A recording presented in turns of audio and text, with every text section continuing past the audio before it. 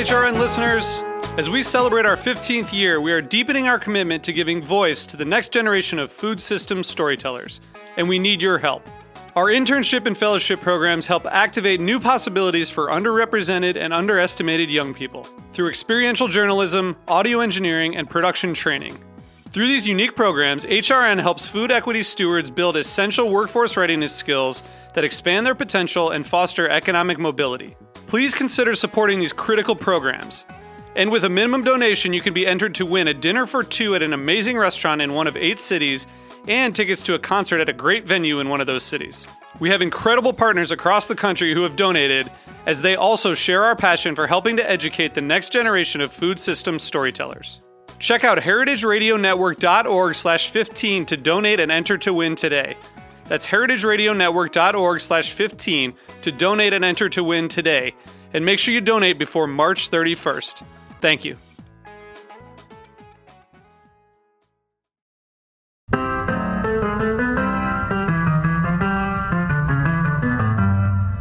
You're listening to HeritageRadioNetwork.com, bringing you the freshest radio in Brooklyn since 2009. Hear directly from chefs to farmers, artists to architects, authors to brewers, and everyone in between. Check out all of our shows on our website or by searching Heritage Radio Network in the iTunes Store. Whole Foods Market is a proud sponsor of Heritage Radio Network and the Department of Transportation's Summer Streets, a 3-day series of events dedicated to healthy, active living on the car-free streets of New York City. Join us at the Whole Foods Market City Picnic area on 24th Street and Park Avenue the first 3 Saturdays in August. Find more information at the DOT's website, keyword Summer Streets. Hello, Mr. and Mrs. America, from border to border, coast to coast, and all the ships at sea. Streaming live from the County of Kings, Brooklyn, New York City, on the Heritage Radio Network. Are you ready for the fastest half hour on the internet today? It's the Mike and Judy Show, spanning the globe for high-minded hijinks and lowbrow kicks to bring you the best in sex, drugs, rock and roll, and nuclear fission. They're too bad for radio and too good looking for television. And now, here they are, America's last best hope to make the internet safe for absolutely no one. 2 people who will do pretty much anything for a pizza.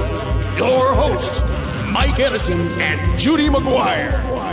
All right, welcome back to the Mike and Judy Show. I'm Mike Edison, and once again surrounded by astonishingly brilliant women, but no one more so than my co-hostess with the mostess, the woman who was too hot for television, Judy McGuire. Good morning, Mike. Good morning, Judy. Before we get to our guests, I think we need a little time. We need a little Mike and Judy time. What the fuck happened here last week? Well, as the sober one, the designated driver last week, the non-smoker, I went home and I bought like 3 sandwiches, everything the Italian deli had to sell me. I was very suggestible, and I just went home, ate, and went to sleep. I don't even smoke the marijuana. To recap, last week was Apocalypse 2011. Apocalypse 2011. I wish we could do that we should have that like a word of the day and just do that every episode. It was definitely a milestone, an experimental stoner radio. And you know what happened after we left? The Oprah Winfrey came by. The Oprah Winfrey, which the great mystery, it was opium, cocaine, and reefer cigarette. Oh, I'm glad we missed that one. I'm maybe too old to know better, but too young to care. God. So today's show, we've got a great show. Today's a special punk rock DIY show. Introduce our guests, Judy, please. Well, we have 2 fine fillies from Greenpoint. Greenpoint represent. We have Liz Nord, who's a documentary filmmaker who did the film Jericho's Echo, Punk Rock in the Chosen Land, and is working on a film called Battle for Jerusalem, which we'll talk about in a few minutes. And we have the fabulous Caryn Rose, who just self-published a book called B-Sides and Broken Hearts. She does a Mets website, fanzine, blog. I know nothing about sports, so that we'll keep that conversation kind of quick. But she's also a contributor to Backstreets, which is dedicated to my favorite New Jerseyite besides myself, Bruce Springsteen. Besides Mike, I meant to say. You're putting the boss. Bon Jovi. Bon Jovi. Frank Sinatra. Come on, Living on a Prayer. That's my go-to karaoke. Duke Ellington. Oh, you're younger though. All right, the phone better start lighting up with proud Jerseyites representing. So here we are, DIY. You ladies did it yourself. You cut out the useless middleman. Heretofore American tradition. Let's talk about self-publishing. Does it work? Hey, Caryn, why did you choose to self-publish? So I wrote this book almost 10 years ago, and then found an agent, went through traditional, my first reaction was, I'm DIY. I published fanzines. I had the first REM fanzine. I contributed to every New York fanzine back in the 80s. So I finished a book, and my reaction is, okay, I'm going to just put it out myself, because that's what you do, right? That's how that's how we grew up. Right. You do your stuff, you put it out, you don't wait for someone else's blessing, you just do it. But everyone said, oh, no, you don't do that to yourself. Your stuff is too good for that. So I went through the traditional route of, querying agents, getting, I had, and it should have been like the overnight success story. I eventually had 5 agents offering to represent me. I chose an agent, and they said, okay, now we're going to sell this. And then they couldn't sell it. Every single publisher who liked it said, in the end, a version of, we really love this book and we love her writing, but we're just not sure how we're going to sell it. Yeah. So she said, go write another book, and then we can package the two of them together. But I couldn't write anything that she thought was good enough to package. And after she rejected my third manuscript, ouch.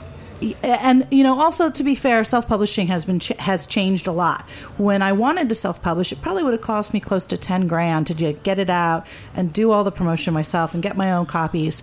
And now you can do it for next to nothing. I chose to spend some money on it because I wanted it to look super sharp, and so that nobody could use it's formatted badly as an excuse for rejecting it. But there's this guy Joe Conrath that your friend Barry Eisler, who we'll talk about, was also very against self-publishing until he realized how much money he could make and how much more control he would have and how much quicker the stuff would go out. And I had friends of mine who were writers who were like, "Oh, I'll introduce you to my agent. You just have a bad agent," which I don't believe was the case. It's a double-edged sword, I think, the self-publishing, the DIY thing. I mean, first of all, you control it, and all the money comes back to you. Right. On the other hand, it's nice to have a professional publisher giving it the imprint of some legitimacy, which you may or may not need anymore, especially if you have a platform, if you're on the radio, if you have a popular blog spot. And I reckon blogs now are sort of like the modern version of fanzines. Absolutely. That's how I always considered fanzine. I always considered, I had the first Patti Smith, quote-unquote, fanzine. My first website was called Radio Ethiopia. Because wasn't like, oh, I like the name of it. It was like because of like her whole treatise about Radio Ethiopia and that tirade on WBII back in the day. But the problem is, while the barrier to entry went away, which is great because now we can do these things, we can make our books, we can make our radio shows. It's what we're doing here at Roberta's. I mean, you're too hot for television, Judy, so of course I know I'd be breaking tubes all. We couldn't go down that route. But since there's a barrier to entry, too many people with serious talent deficit are getting in the game and diluting the water. I don't see that, and that's where all the pro big publishing people are saying. The logic that people always give is, well, the difference between books and music is that if you're a band, you at least have that. You have to get up and perform in front of people, so that filters out the bad people. And I'm not really sure how that's actually true. Hi, Dave Matthews. Also, there's a huge verb in do-it-yourself, right? This is Liz. Hi. The do part, and I think when it comes down to it, you may not be investing as much money, or there's not a publishing company, or in my case, a film studio investing as much money in you, but you're investing so much more time. Yeah. And I think, when it comes down to it, the people that are willing to really, really put in the time it takes to make some success on, with a book or a film or independent music or whatever, like maybe they suck, I don't know, but they sort of deserve some people are certainly the success deluded as to the they are value like, of their art. But let me ask you, Liz, because making a film is an expensive proposition. Yeah. Writing a book, except for the sweat equity and time, basically doesn't really cost anything. There's no overhead on it. But making a movie is expensive, especially a movie in Israel. Yeah, like when you live in have Brooklyn, you have to have equipment. I mean, you could write a book in a notebook and have someone type it for you. So yeah, but and I had a similar experience, in terms of my first film, which was actually a punk movie. So it kind of like all worked out in the end. It was called Jericho's Echo: Punk Rock in the Holy Land, as Judy mentioned, and it was about Israeli punk rockers and kind of looking at the situation in the Middle East from a whole other set of perspectives. And I wasn't a trained filmmaker. I'd always known I'd wanted to make films, but it was so expensive when I first started out to even think about it, because even the digital systems were $100,000. It just was not accessible. It started to become more and more accessible with digital technology getting cheaper. But even still, I went to a few independent classes in San Francisco. Things. There's a class everybody takes called Shaking the Money Tree, and it's basically like wow, that should be like a mandatory college course for everyone. It's actually the thing is, I mean, there's some great pointers there, but his whole the professors, teachers, whatever whole philosophy is like, you need to get money from rich people, which is, great in theory. But I went to the class and I basically said, what about someone like me who's really not well connected to wealthy people, and I don't really even know anyone I could go to. And he said, well, get to know them. That was his answer. And I was so discouraged. I left that class and thought, I'm never going to make a movie.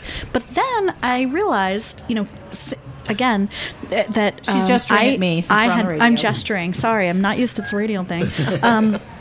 I'm gesturing at my lovely co-guest. That basically, I came from a punk background where we realized we can do it ourselves, and I don't necessarily need to do it the same way everybody else says. And I made it happen. We took control of the medium, because that was part of our message, was that we can do it. We weren't going to kowtow to large. That's how punk rock started, right? Yeah. It was against corporate rock sucks. Corporate rock still sucks, and we had to make flyers. We didn't have an internet or a MySpace page. You had to make the flyers. We were very competitive. My bands always were, anyway. That our artwork looked as good as possible.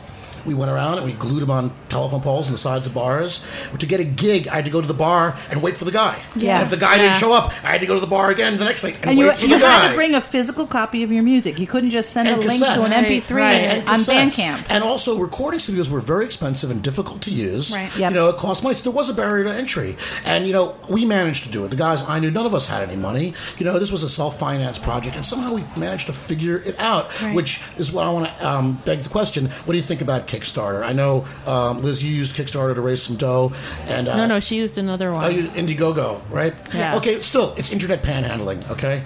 To me. Okay, tell me experience. Tell me how you're justified asking somebody to fund your art project, because personally I never had the chutzpah to do it. Good word for my Israeli movies. I will say that, I agree with what you guys were saying, that, writing a book or doing certain things that doesn't require the same kind of initial capital. When it comes down to it, you need some money to do a movie. Yeah. And so I've heard the term, when people talk about independent filmmaking, it's not really independent, it's interdependent. And I think that's kind of interesting. It's like the next level of DIY is this sort of community. It's not just you, but it's sort of the community pulling together to make something happen. And so with filmmaking, that really works, because you need more hands, you need more brains, and you need some money. So when I first raised the money for Jericho's Echo, that first film, it was before Indiegogo and before Kickstarter, but it was when Howard Dean, remember him, had raised a bunch of money for his... Dr. Howard Dean? He raised a bunch of money online for his campaign, and it was the first time anyone had done it. Everyone thinks Barack Obama's the big innovator. Not true. Barack Obama really made it work, but Howard Dean was the first one that got a lot of small donations online. Howard Dean is actually more popular than Barack Obama. Probably, well, right now, who knows? But anyway, so I took that model before there was an Indiegogo, before there was a Kickstarter, and I just set up a PayPal account on the website for Jericho's Echo before the film existed, and I started asking my friends for $10 here, $10 there.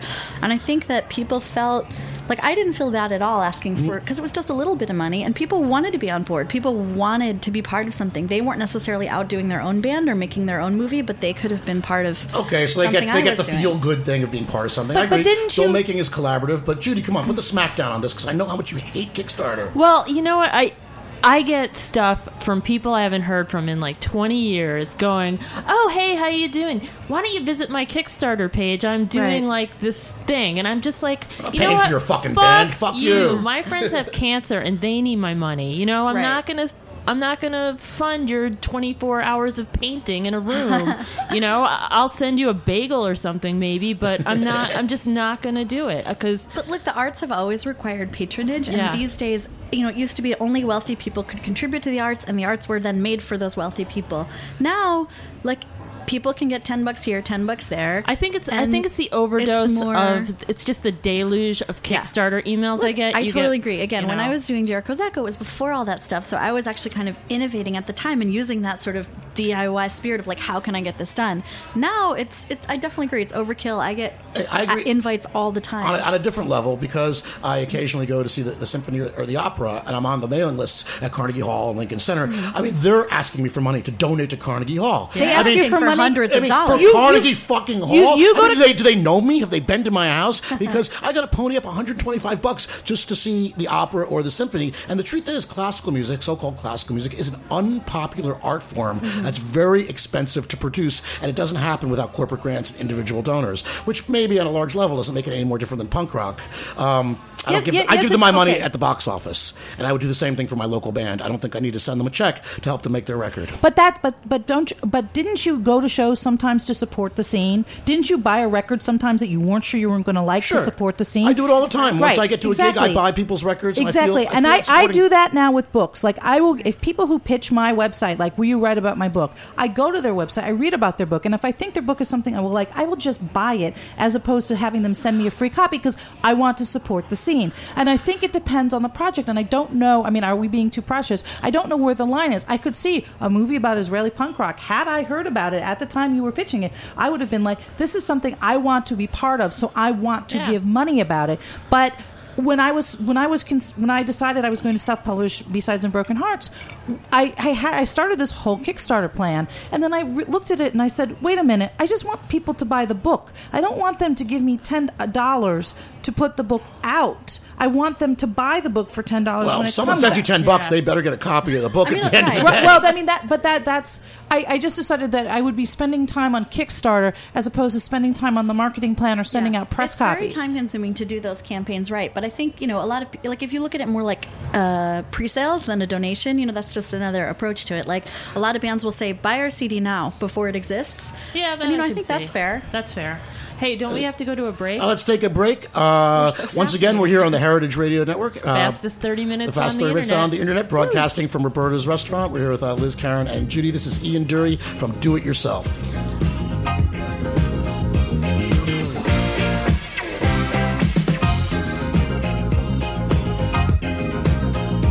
In the deserts of Sudan and the gardens of Japan, from Milan to Yucatan, every woman's every man. Hit me with your rhythm stick, hit me, je t'adore, ich liebe dich. Hit me with your rhythm stick, hit me slowly, hit me quick, hit me, hit me.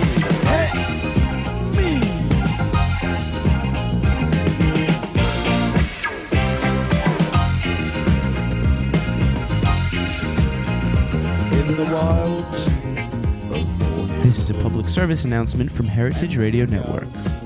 Every Tuesday at noon, Dave Arnold, the author of CookingIssues.com, will discuss new and innovative techniques, equipment, and ingredients. Call in with your own questions to see if Dave and the crew can solve your cooking issues. Again, that's Tuesdays at noon on the Heritage Radio Network. And we're back with Liz Nord and Caryn Rose. Liz, tell me about how did you get to Israel? How come Israeli punk? How come the new movie Battle for Jerusalem? And what is it about Jews and punk rock? Okay, those are two different questions, but I'll try to do my best. Jews and punk rock, I'll give a plug for a friend's book. See, it all comes around. The Heebie-Jeebies at CBGB's. That's which I'm buying tomorrow. Okay, yeah, that's another anyways, topic. I disagree strongly. I like the author. Actually, I have a photo of Dick Manitoba. My picture's in that book, but I do disagree with the premise of that book because, the Ramones were not informed by their Judaism.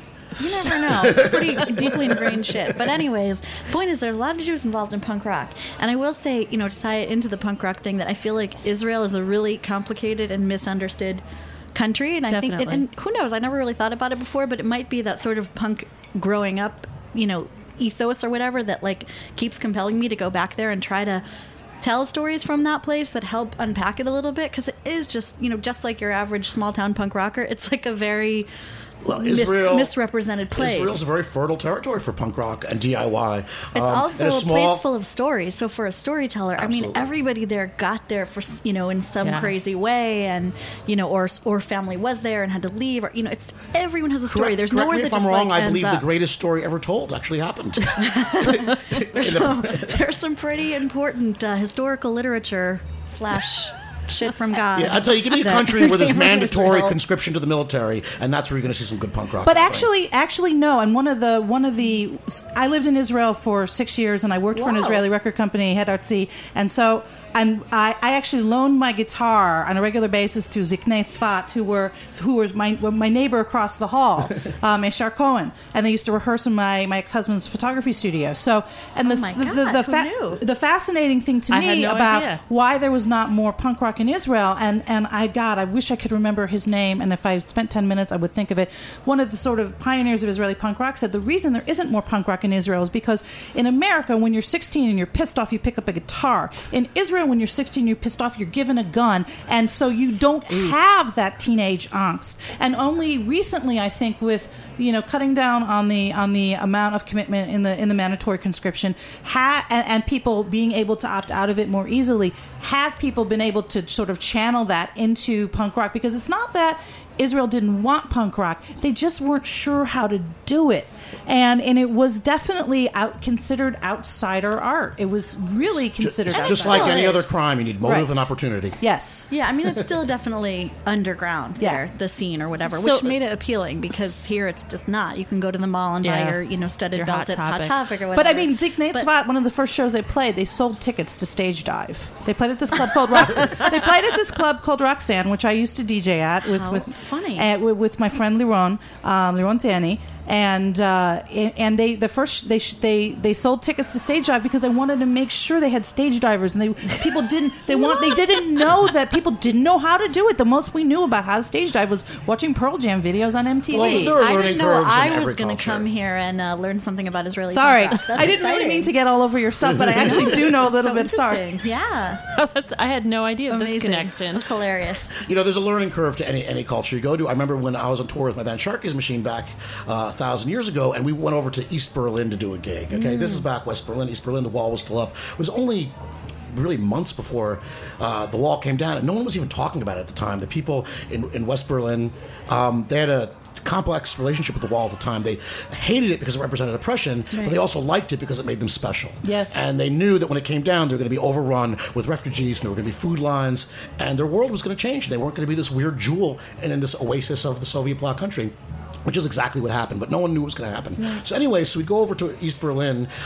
Somebody had a fanzine that they handed to somebody, that they handed to someone, and you go over to East Berlin as a tourist, and you use German marks or American dollars. So they brought hard currency into the country. I think it was $30, and you got a handful of useless script, East German script. It was like made of tin. It was like Monopoly money, which was only good for buying beer. But you had to spend it while you were there, and you left. But somehow these guys organized a gig, for our, American New York punk rock band. We were playing their guitars, which are made of plywood, and their amplifiers, which are made of like space heaters. It was as DIY as you could possibly imagine. I mean, it was fucking illegal. But you get there and they say, "We love rock and roll. Have you heard of the Pink Floyd?" Yeah, yes. Because that was it. This is like pre-internet, and that's all that was drifting over. It's interesting because a lot of the Israeli punk rockers are of Russian origin, and even were born in like Russia or the Ukraine and whatever, and they grew up with that same kind of like, getting a U2 cassette was like really badass. It's a rare jewel. And so it kind of makes sense that they then, came into this more Western place and ended up getting into punk rock, because it was that same kind of rock is dangerous. I happen to believe mentality. In the electric guitar as a great sign of rebellion, and rock and roll is the great sign of American rebellion for a country that's famous for its revolution, and that translates much more to these countries than anyone who lives here and grew up with it could ever possibly imagine. Yeah. Let's talk about Caryn's book for a second. Caryn, more than a second. For less than 8 minutes. Caryn, the main character, the protagonist in your book is Lisa Simon, who's a woman in her late 30s, who's a music fan. And that's usually not the way women are portrayed in sort of rock and roll genre novel sort of thing. Like they're the groupie, they're the wife, they're the singer. Right. They're not the singer, or they're on the side. Right. I wanted to write a book that represented my experience and my friend's experience. And I say on my website, it's if you were ever told, gosh, you know a lot, sure, you sure know a lot about music for a girl, this book is for you. That's so infuriating. And I mean, but I almost kind of want to back it up a little further. I originally called the book Joey Ramone is Dead. And because that was what inspired me to write the book, was Joey's death and the inability of the protagonist's boyfriend to grasp the importance of it. Yes, well, not yours, Lisa Simon's Dave Matthews loving, right? or just it's everybody who reads this book, male or female, will have had some of those. World to make me listen to that. They will have had some of those experiences. I mean, and also it used to be. I mean, at least it used to be when we were all growing up. Music, you picked a side. You picked a fucking side. That's fucking right. Yes. You picked a side that you were on, and there wasn't any of this sort of like milquetoast. Oh well, I can goddamn understand. straight. Aerosmith does not jam with Britney Spears at the Super Bowl. That's just fucking wrong. Oh God, let's just not even go there. When I grew up, it's like you chose sides. Beatles or Stones? It was more complex. Stones, of course. You picked a side, and I'm just sort of waiting for the Dave Matthews fans to find out about this because they're not going to get it. They're not, and I saw a friend trying to sell this book to her friends on Facebook, and she happens to live near Dave Matthews in Wallingford. And I will say that Dave Matthews' politics are right on, and he spends a lot of money in the right places, and he treats his fans like gold. But my God, we have ruined rock and roll because kids used to want to grow up and play Keith Richards riffs, and now they want to play guitar like Dave Matthews. That is depressing. Goddamn straight. But this is all what my book is about. Yes, but buy this book. But the reason, one of the reasons that it was so important to me to try to put it out myself was this is based on the Ramones. This is based on punk rock, and yet you're telling me I now have to engage in like the corporate structure of big publishing and hope that. And the reason I signed with the agency that I did was that the woman I originally pitched understood the story and understood that it was a love story, and understand it didn't matter if it was the Ramones or if it was the Beatles or if it was Justin Bieber. It's about loving music, and that music is not just a fucking product. I love your passion, and that's great. But unfortunately, in the game of publishing, your editors who love this book got that, but the marketing douchebag and the sales guy with the pinky ring and the slick back hair did not fucking understand, because they wanted to pigeonhole you and put you into a box, and they don't know your audience. And here's the thing about this book is that everyone is staying up all night. I keep getting emails and tweets on Twitter, people saying, I stayed up all night reading your book. I can't remember the last time I did that. I can't wait to read it again. I have a friend who's, my Dominican friend Wanda, this is not her music, and she read it in couldn't wait to keep reading it, and has made a list of all the songs, and she's like, I'm gonna go, this is my rock and roll education. Wow, that's so cool. And you put together a Spotify playlist. No, right? somebody I don't even know. A friend of mine told her followers, my friend Molly Knight on ESPN tweeted all her followers that this was an awesome book and that you should buy it. And some kid saw the playlist, I wrote out all the songs that were in the book, and he was so inspired by the playlist and so excited, he went and made a Spotify playlist and said, here's your Spotify playlist that I just made. No, that's marketing you can't buy. I mean, that's impressive. That's great. And the best thing that could happen is that it really does catch on and it goes viral, and then somebody will come to you with a big check and say, hey, we want to do your next project. I want a movie deal. I want a movie deal. And maybe it'll be like Barry Eisler, who's a best-selling author who finally decided, fuck it, I'm going to self-publish and get all the money. That's right. Hey, like I said, it's easy to self-publish when you're on top of the game. Yeah. I mean, theoretically, if I made a record now and I put it on the internet and I put it on iTunes, I've got the same distribution as Ice-T and Prince. Well, if we want to bitch about Kickstarter again, that's what gets me when big stars are like, we're going to finance our album on Kickstarter. They don't need Kickstarter. I haven't seen this. There's a big star doing this? Like the people who are making tons of money on Kickstarter, because I will go and find them and stomp to start an album. Those are people who already have a big reputation. Who's doing this? Name names. I'm blanking, of course, now that I brought it up, but it's you'll see. There have been some people that have, if they just went to their fan base and said, pre-order our new single, our new project. Their fans would pre-order their new project. And basically, that's lending somebody money at zero interest. Yes. It's bullshit. So that annoys me. But if it's a startup artist and it's like their first album and their friends want to help them make it happen, I think that's great. I happen to agree. I do believe in supporting the arts, and like I said, I do it by going to my friends' gigs, by buying their books instead of asking for a free copy because I know they would gladly give me one. But I'd rather drop a dime on Amazon and then post it on my Facebook page. And if you buy the book on Amazon, you can review it, and you get and like those a reviews special little actually matter more than people think. So if your friends have written a book, please write a review for them on Amazon, no matter how dumb you think it is, because there are opportunities that are open to self-published authors that require X amount of reviews. There's got to be some line drawn. Write a review. Write a review. But I do believe in that. I do believe in that. Write a review for movies, because I know that reviews on IMDb pages help you get funding and distribution. Do it. Do it. Netflix also. I could use some good Netflix reviews. So Liz, good to know. This has been the fastest 30 minutes on the internet. But before we go, why don't you tell us quickly about your new project and where we can find you? We actually got an email question from a listener who wanted to know what Liz's new projects were. Excellent. Wow. That's exciting. Nobody ever talks to us. It's probably my mom. Thanks, Mom.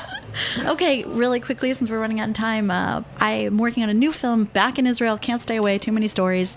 It's called Battle for Jerusalem. It's not about the battle that people think between Israelis and Palestinians. It's actually an internal kind of conflict among the Jewish population. There's a rapidly growing ultra-Orthodox population in Jerusalem who don't necessarily pay taxes because the men study Torah and the women raise an average 7 children.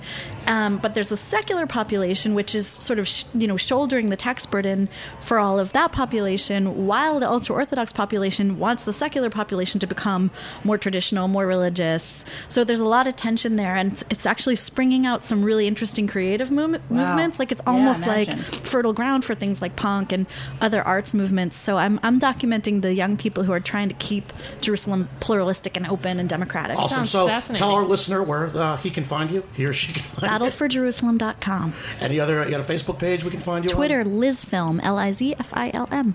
Caryn? I'm Caryn, CarynRose, and it's B-sides and brokenhearts.com. A-N-D spelled out, no ampersand. Besides of Broken Hearts, I love this book. Yeah, it's really good. And I love you, Judy. I do. I love you too. This has been our 10th show. This is our 10th show. Oh, wow. And they said it wouldn't last. So for Mike and Judy and Caryn and Liz, have a fabulous Sunday. See you next week.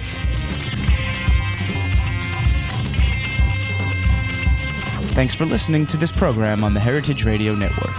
You can find all of our archived programs on heritageradionetwork.com, as well as a schedule of upcoming live shows. You can also podcast all of our programs on iTunes by searching Heritage Radio Network in the iTunes Store. You can find us on Facebook and follow us on Twitter for up-to-date news and information. Thanks for listening.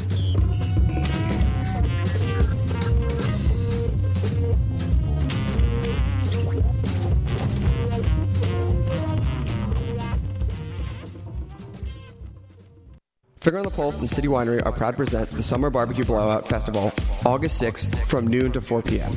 The barbecue is happening at City Winery, located at 155 Varick Street in New York City. Restaurants featured at this event are Empire Mayonnaise, Van Dag, Momofuku Milk Bar, Imperial No. 9, Mile End, Mexicu, Kraft, Dizzy's Club Coca-Cola, The Meatball Shop, and Dos Toros. Providing the soundtrack for the day are Midnight Magic, Computer Magic, New Villager, Punches, Ducky, DJ Autobot, and the Snackatoon DJ.